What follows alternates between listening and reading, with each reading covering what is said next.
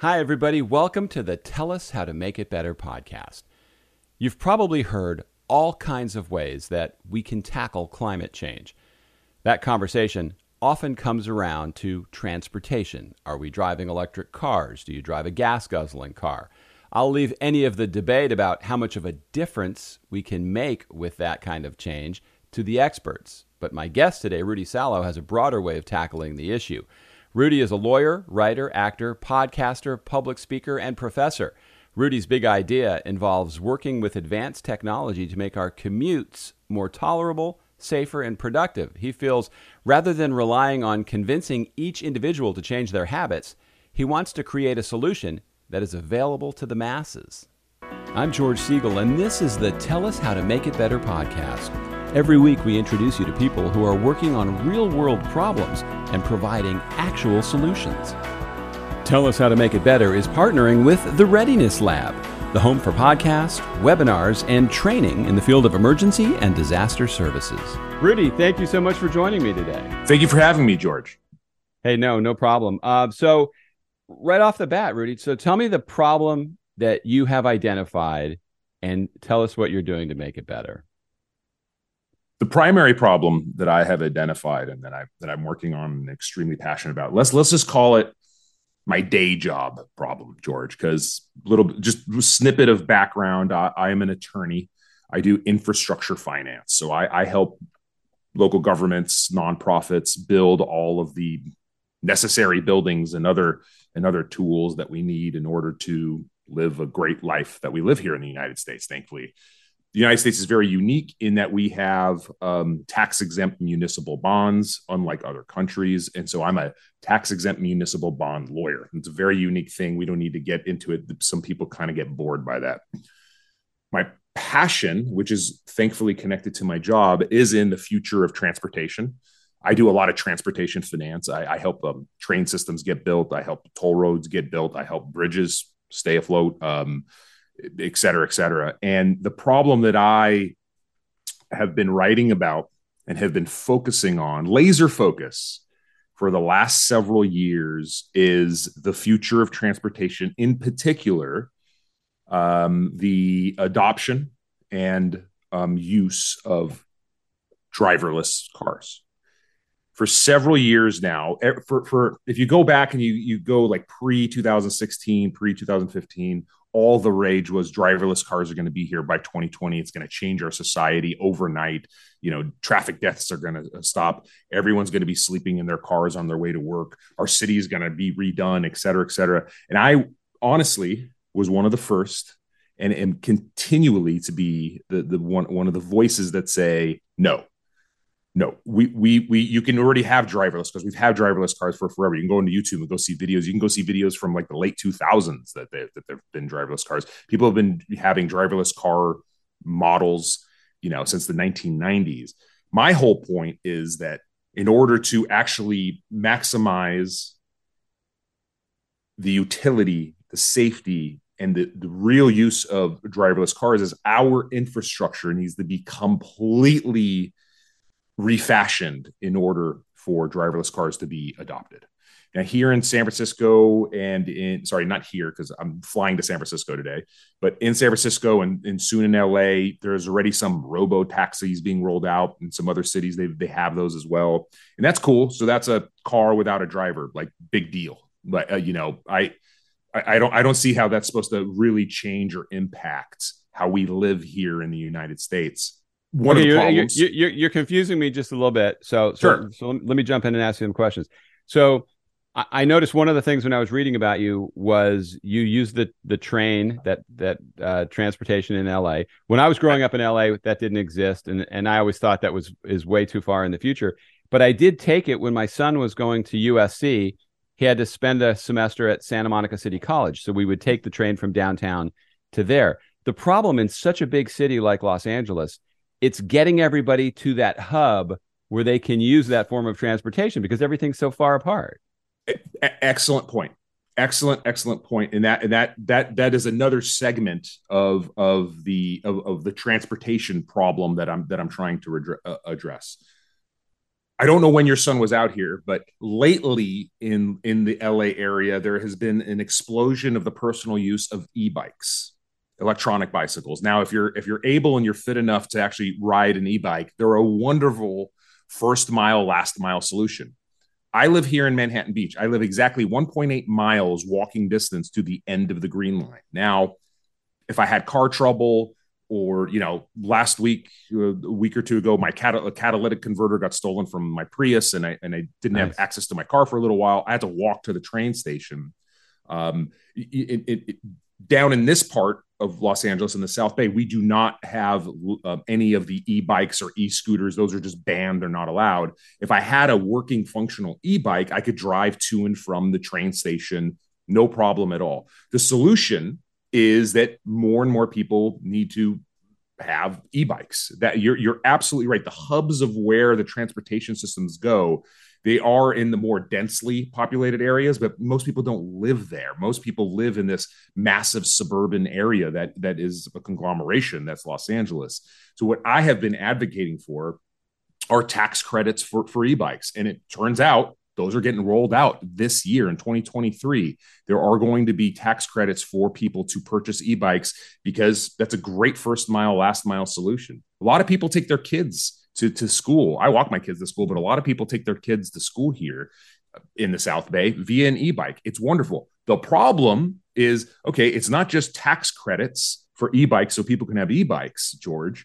It's we need to rebuild our infrastructure, our streets, for the safety of those bicycles. So that's what I was going to ask you, because no, it's the same thing. It's the same discussion. It's the exact same discussion about redoing our infrastructure. We need to redo it for driverless cars, and we could talk more about that. But we also need to do it for the safety of electronic bicycles and other alternatives to the personal vehicle.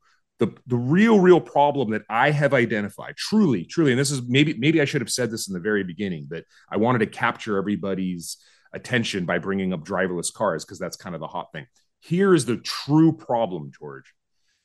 For the last almost 100 years in the United States, the vast majority of our of our infrastructure funding has been built for one purpose and one purpose only, the personal vehicle. And that's a problem. Sorry, go ahead. No, I believe that. And also, we're talking about a lot of these are electric vehicles. And to me, the challenge with that, and I know you'll say, well, you live in Florida, so you just hear the bad stuff about California. But during the summer with the heat waves, with the rolling brownouts, and they were saying, don't charge your electric vehicles, don't use your air conditioning.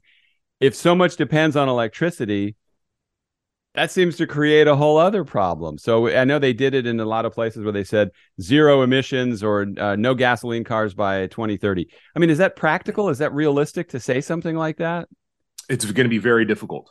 I agree with you. By the way, kudos to Florida. Last week, I was on another podcast and I did some research because one of the main primary topics was the rolling out of electric vehicles and the necessity of the mass amount of electric vehicle charging stations that are going to be needed. Florida, what I learned, I couldn't believe this. Number 3 state in the United States for electric vehicles. Kudos to Florida.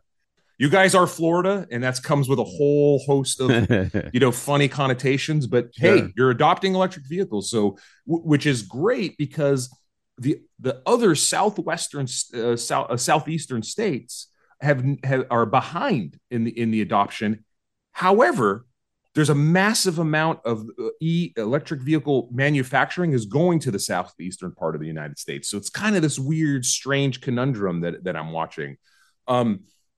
2030. I mean, look, so last year in 2022, electric vehicles went from 2% of new cars sold finally up to 6%. That's a pretty good increase. At the end of the day, there's still many millions upon millions upon millions of new combustible engine cars being rolled out onto the roads every single year. EVs are just a small part of it. And there's a lot of reasons for that, right? But people have range anxiety. The electric vehicle charging stations aren't there. People, the people still say that electric vehicles are too expensive and they need to, if they live in an apartment, how are they going to charge their cars? There's a lot that needs to happen. Thankfully, at the federal level, with both the Infrastructure Act that was passed in November 2021 and the Inflation Reduction Act, which was passed last year, there are a lot of federal incentives being rolled out to the states that will definitely kickstart the let's say the mass adoption of electric vehicles. But still, George, that's great. Look, whatever you feel about the climate or whatever you feel about combustible engines or cars or anything, an electric vehicle is still a personal vehicle. It doesn't solve the problem of transportation alternatives, right? It doesn't solve the e-bike problem. It doesn't solve the mass transit problem. It doesn't solve the fact that even places in Florida, you guys are rolling out trains, right? The Bright Line going up and down the state. Everyone is super excited about that. People want alternatives to vehicles. How do we do that? Well, the number one question is who's going to pay for it? And the way that we pay for it out here in California is we do it through sales taxes. That's how that train system in Los Angeles was built. It was built because we did a sales tax and we taxed ourselves to build that system. One of the problems that I'm identifying is we as Americans need to decide what do we want for the future of transportation, and what are we willing to pay for? Most people will say, well, I already pay for that. I pay for it through my gas tax, or I pay for this tax and that tax. Well, okay. Gas taxes have definitely been one of the primary funding sources of infrastructure in the United States, for sure. But as we get more fuel efficient vehicles, as more electric vehicles go out on the road, guess what happens to the gas tax? They're not collecting as much. So at the end of the day, we need to decide how we're going to be comfortable taxing ourselves in order to pay for our infrastructure and the future infrastructure changes that we want. Some people say we need to switch from the gas tax to vehicles per mile. Okay, so wait, the government's going to count how many miles I'm driving on the road? Like, is that a little bit too big, brother? Maybe. But we need to have these kinds of discussions. We need to have community input. We need to have people thinking about this type of stuff if we really want to change and build out transportation alternatives and move away from just the personal vehicles. That is truly the problem that I am trying to solve. I want us to have discussions about what changes we want for the future that we are envisioning. It's time for emergency preparedness to go mainstream. Smart, innovative, practical solutions that match your needs. Instinct Ready educates, prepares, and equips the everyday person for disaster. With promo code MAKEITBETTER, you can access comprehensive preparedness courses and premium go bags. Visit InstinctReady.com with promo code MAKEITBETTER today. Preparedness starts at home.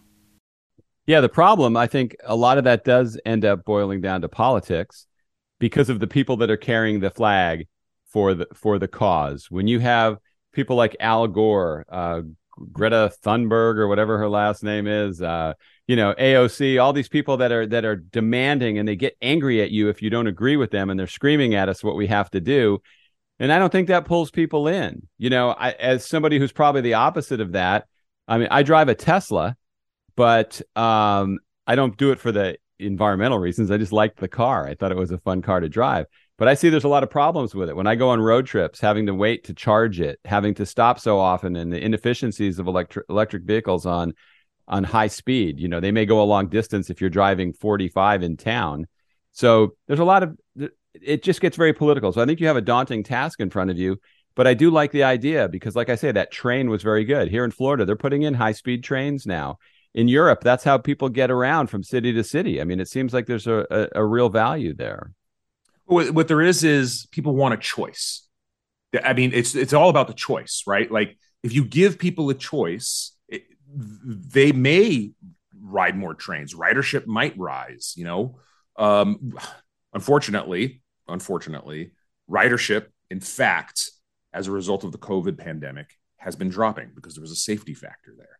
And to be fair, ridership in some places was dropping even before the COVID pandemic. If you read any of my Forbes.com articles, I point out I have a whole article about like, hey, why are LA's transit numbers dropping? Right now, other places like San Francisco, which had a more robust use of public transportation, they're also down. and they weren't trending down prior to the pandemic. I don't believe. I mean, it is not as stark as Los Angeles was, but now we have the work from home movement. There's a lot more people working from home. How is that going to affect ridership?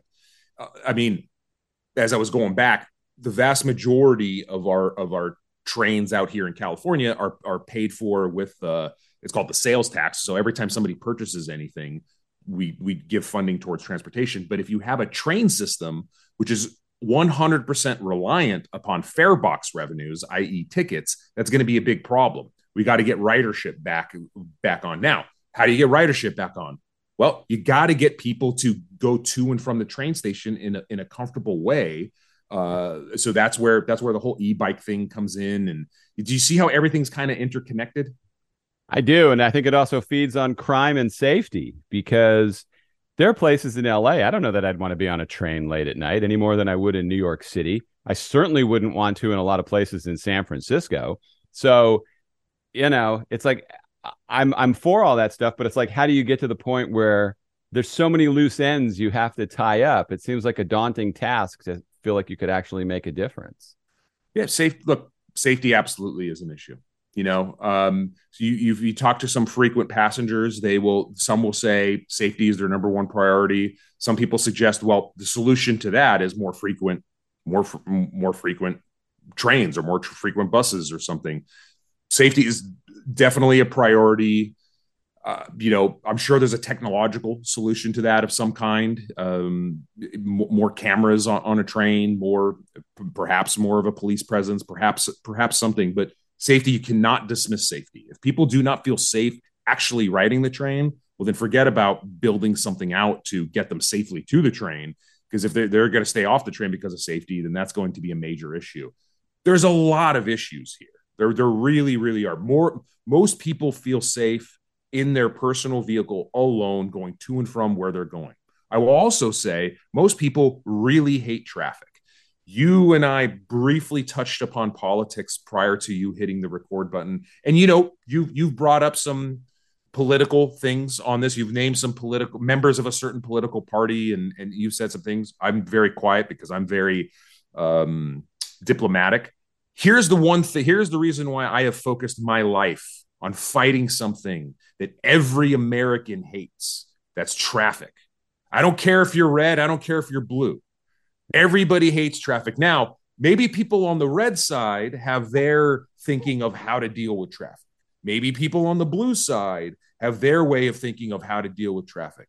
I'm trying to bridge both sides to say, can we talk about the one thing that we all hate as Americans, and that's traffic, and see if we can come up with a solution? That's my life's goal. Yeah, it's a great goal. And, although I did bring up a bunch of people that you would say are blue or on the left when I was. I didn't say nothing. I said nothing. I didn't paint any pictures. But just to say it, when I was using my example, when you bring up like sides in something, for me personally, I like to consider myself on no side, because there's no side that I really like. I'm more like what you're talking about. I want solutions. I want problems fixed, and I don't want to fight about them. What I don't like is people from either side yelling at me that I'm not on their side. I want people to find a way to bring everybody in and actually solve problems. That's my goal. That is one of my goals. And yes, okay, the things that I'm talking about, more safety for alternatives to vehicles, bikes and scooters, building out infrastructure for driverless cars. What does that actually mean? There was an article yesterday in the Wall Street Journal, in the review. There was in the opinion section. It was called "Will We Blame Self-Driving Cars?" And it was a discussion of a new study finds that people are likely to hold autonomous vehicles liable for accidents, even when they are not at fault, even when the car is not at fault. This is exactly the type of stuff that I'm talking about. For years, literally years, you can go back and go see, I've been writing articles about this. I have argued that we need to put driverless connected cars, because all cars need to be connected and have the technology to talk to each other, in their own lanes where no human drivers can go in there. That's what I have been advocating for. Now, okay, big deal, Rudy. Why are you coming onto this podcast to talk about it? Well, are we as citizens going to be willing to give up an entire lane for these driverless vehicles? Hey, The streets are already too small for all the cars.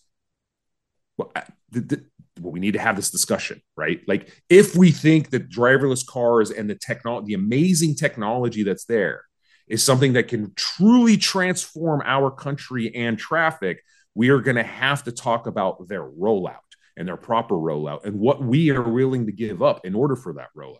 So that's, it's just some of the things that I like to write and talk about. Sure. I mean, and the problem with that is we always hear about the one that fails. We don't hear about the ones that were successful that day. Of course not. You just hear the bad stuff. And when you do, it's scary. You think of a driverless car driving into an intersection. But I tell you, I've been in some cabs and Ubers lately where I might have been happier if there was no driver. There you go. Right. I mean, yeah. You're right. I mean, and that was one of the points of the article is there's this bias that, if it was a human driver, that human being, I mean, that human, can you imagine? We all live amongst the other human beings. That human being would have figured out a way to not get into that accident. That's ridiculous. One of the Forbes.com articles that I wrote over 3 years ago that still gets hit is about how Hollywood and TV shows have affected our AV biases, autonomous vehicle biases. And I list out like a whole bunch of movies where we've seen driverless cars and driverless vehicles and like, the danger of them. And I actually wrote like, hey, look, like this, I really think that if this is what we're focusing on, the danger, we're never going to have mass adoption. So I don't know. I do like the fact that there are some robo taxis out on the road, out here, out west, getting people familiar with them, getting people to the safety. I understand that aspect to it. I just truly think that for insurance purposes, for future litigation purposes, manufacturers of driverless cars, no matter what they do, they're always going to, everyone's going to think they got the big bucks. People are going to sue them and insurance premiums for them are going to be through the roof. I really do think they need their own lanes. So I don't know. It's just something that I kind of argue for. I know that's very niche, but just arguing for it. No, it's interesting. I remember when they were putting the monorail in Las Vegas and you were going, well, how are they going to do this? And they elevated up there above the ground, but then you have a construction nightmare. I was just back in San Antonio, Texas, where I lived for a number of years. And they did an elevated roadway from the city up towards the north. And it's taken years and it's been a nightmare for people. So it's the pain that you have to put up with along the way to convince people that it's worth it. Amen, man. Yeah, totally.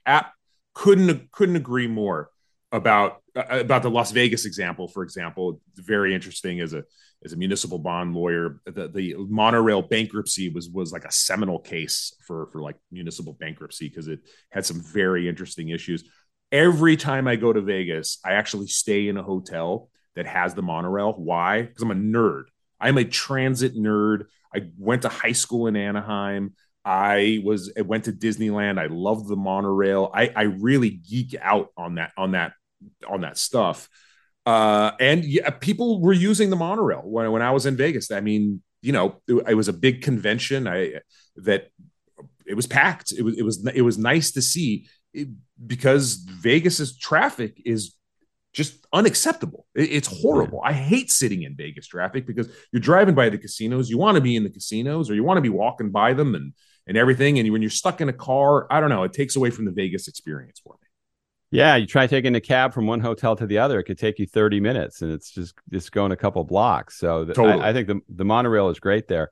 So when you think big picture now, just to try to, put a button on this, how realistic and what do you think the time frame is? You're fighting this fight. Do you see a light at the end of the tunnel?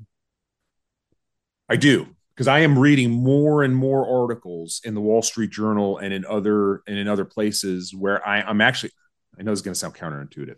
I am seeing more companies divest themselves of their autonomous vehicle kind of wings, right, of their subsidiaries or anything. And I make the argument, and I have made this argument, and there's some people finally hinting at we're not ready. Okay, well, what does we're not ready mean? Well, we're mentally not ready. We as Americans are not ready for their mass adoption. And I've even seen some people say, oh, and it sure would be great if that our infrastructure was a little bit built out for it, vehicle to vehicle infrastructure, vehicle to infrastructure signaling, certain types of lanes, certain types of paint, certain types of markings. Some states, like the state of Michigan, state of Colorado, are actually redoing some of their infrastructure for the adoption of driverless vehicles. So I think it's slowly moving in that direction. And like I said, I think it's great that these robo taxis are rolling out. We get used to them. I just think people have to have lower expectations about the effects of driverless cars. Seriously, literally, like in the middle of the 2010s, many articles about how things were going to change pretty rapidly, right? Like I say overnight, just for exaggeration purposes, but I think people were thinking things were going to change very, very fast. People were saying, when you're making your real estate choices, think about how driverless cars are going to affect everything. Not yet. We are 20 to 30 years out. We just are. Like maybe when I have grandchildren, knock on wood, someday, maybe then at that point things will really be changed. Could it be earlier? Sure. If we make a decision to truly change things, I'm sure we could change things overnight, but I don't think that's going to happen. Our passion and love and like I've said, the vast majority of our infrastructure funding has already been built for the personal vehicle. You can't change that overnight. So 20 to 30 years, maybe a little bit sooner, maybe sooner in some places versus others. It's hard to imagine big changes when we so disagree on things as a country. It's like, I know Republicans will fight it just because the other side wants it and vice versa. And to me, that's very frustrating. Reasonable people should be able to sit down and go, hey, that's a really good idea. Let's find a way to make it work. It's a tough challenge. So I wish you well with that. Now, I was reading about you. You kind of do a lot of different things. You're also an actor. When I was looking at your picture, you looked like what was the actor? You've probably heard this before, from Andy Garcia. I get Andy Garcia a lot. I do get a lot of it. I get Andy Garcia and then Joe Magliano when I'm really looking good and fit. That's the other one that people say. So how do you like? I mean, you can bring your acting skills into your communication skills. It probably all ties together in some way. Oh, without a doubt. In fact, the reason why I got into acting is because I started speaking at a lot of these conferences for my industry. And strange, I was feeling nervous, and I never felt nervous in my life. So I started off with some really base level public speaking courses, then took improv, which really elevated my speaking game. Improv led to acting lessons. Acting led to stand-up comedy for like a year and a half. And then at that point, I had gotten into the podcasting game, but really enjoyed acting and had kind of developed a decent reel from the small little things that I'd done. And I just did it as a, whenever I have the opportunity, when work permits, I love to act. I love to write. I also write. I'm a screenwriter.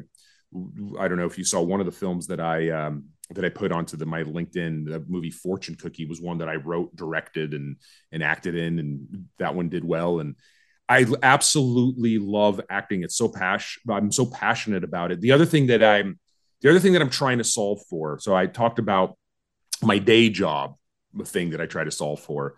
The other thing that I'm trying to solve for, George, is lawyer happiness and general happiness. And I have found that creativity and the creative arts is truly the key to happiness.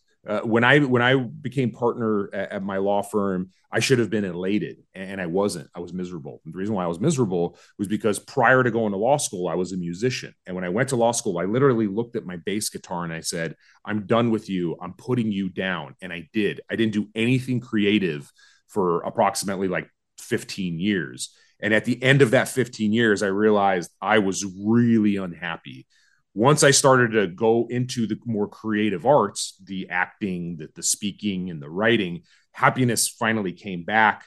And so we speak on Good as in the Details podcast, the podcast that I'm on. One of the like frequent topics that we talk about is the power of creativity and how creativity and an expansive view of what is creative truly leads to happiness. And I also teach at a law school down in Orange County, and how to be a deal lawyer. That's the short way of describing what I teach. And a big part of my class is I'm trying to teach these students about the importance of happiness And yeah, that's the other thing that I'm solving for both through the acting and through the podcasting and the teaching. The toughest thing I think you do is, well, first of all, trying to change the transportation system, but going on an audition. I used to go on a lot of auditions when I lived in LA. It's the most humbling experience. And I'd always have my best read in the car driving home after I bombed it, because you walk into that room and you have one shot to impress Yeah. the hell out of them. That's a pretty tough thing to do. I mean, it's George, I'm going to say something. I'm going to throw this out there. I love in-person auditions. I love them. And my hit rate is way better than self-tapes. My self-tape hit rate, George, is terrible. And I think that's because I don't think I'm that great when I'm just filming myself in front of a white sheet and there's no interaction there with a human being, George. I'm not as great, and so I'm really working on self tapes. The in persons, of course, the hit rate is still extremely small. All yeah. actor hit rates are very, very small, but I always feel good after them because I feel like, hey, they got a piece of Rudy. Self tapes, I don't feel good. If you have any suggestions, man, please give them to me. You know, if I would prefer in person over a tape also, you know, Okay. unless you're making a tape of something you're actually doing. But yeah, when you're standing there trying to do it, even if I take a selfie or I cut a little promo, it never sounds as good as if I just take a snippet of something I actually did. And that's because your mind has to be in the right place. I marvel at actors and people that do that for a living, or comedians that can do stand up. That's a real skill to be good at that. Absolutely. I forced myself to do stand up because, in my opinion, and I've advocated this for children and even lawyers, doing stand up comedy and really doing it, not just taking a course, but standing in line at open mics, getting slotted at like some good places, is truly the key to eliminate fear and self doubt. 100%. If you have any fear of anything, performance wise or speaking wise, or even I think career wise, go do stand up comedy. It eliminates fear. I really did not enjoy stand up comedy. I had a couple of really good shows where I hit it out of the park, and then I pretty much said, "Hey, man, you're done. You did it. You did it. You're done. You're over this. Like, you can now move on from it." But anybody that's out there that's looking to like improve themselves, improve their performance, improving their career, improving anything like that, go do stand-up comedy for at least a year and a half. I promise you, you'll be so much better after. Yeah, if you can survive. I mean, when you watch the brilliant comedians like Jerry Seinfeld or Dave Chappelle or some, you know, people that could just stand there and talk and are funny, it took them a while to get to that point. They had to bomb a lot to probably hit that stride. Years, the massive amounts of hard work that go into it, and the shield, the Teflon that they have of their bombing. You have to bomb. Yeah, how are you supposed to know if something's funny unless you bomb? Like, you literally have to be able to bomb and then adjust, bomb and then adjust, and then bomb and then adjust, and that builds confidence, in my opinion. Well, and if you really want to feel like you're standing on a edge of a canyon screaming out to nobody, start a podcast. Oh, forget. Amen to that, man. That's Wow. a whole other dive into the abyss of performance, right? Yeah, but as a guy who's done so many things, and I always talk about this, you have to like what you're doing to be able to do it every day and be good at it. If you don't find any enjoyment in it, like with podcasting, you're doing it because you enjoy talking to people and you enjoy what you're talking about. If you're going to count the number of people every day that might be listening, you're going to drive yourself crazy. Couldn't agree more. And I don't. I don't. We do not count the number of people that listen to Good As in the Details. We literally do it because we get hit up by people that say, "Hey, that was really helpful. I was thinking about this topic. It helped me discuss it with my partner. It helped me discuss it with my boss." And I'm on Good As in the Details. I learn. It's like a self-help thing for me because My partner, she's a philosophy professor at a number of universities. She's extremely intelligent, and so what we do there is we try to use the tenets of like old philosophy to like how do you live and lead a better life and help people. And so on every podcast we have an expert, and I'm learning in the prep of it. So to me, hey, it's like if nobody listens to it, yeah, that's too bad, but I know I'm becoming a better person by doing it. Excellent. Well, hey, Rudy, I'm going to have all your contact information in the show notes, so people can reach out to you. If you had to leave people with a thought who are trying to do something to make the world better and they just need advice to get off their ass and do something, what would you tell them? Oh, that's such a good question, George. Put one foot in front of the other. One step forward is a step in the right direction, and it's a slow process. And do not give up. Do not put one foot behind you. Always put one foot in front of you. Excellent. Rudy, thank you so much for your time today. Thank you, George. Thank you for joining me today on the Tell Us How to Make It Better podcast. If you liked what you were listening to, please become a subscriber. All of Rudy's information is in the show notes, and you can hear more from him on his podcast, Good is in the Details, where he co-hosts the show where we learn what we didn't know to help live a good life. If you have any ideas for guests for a future podcast or want to share your thoughts on what you were listening to right here, my contact form link is in the show notes as well. I'd love to hear from you. Thanks again for listening. See you next time.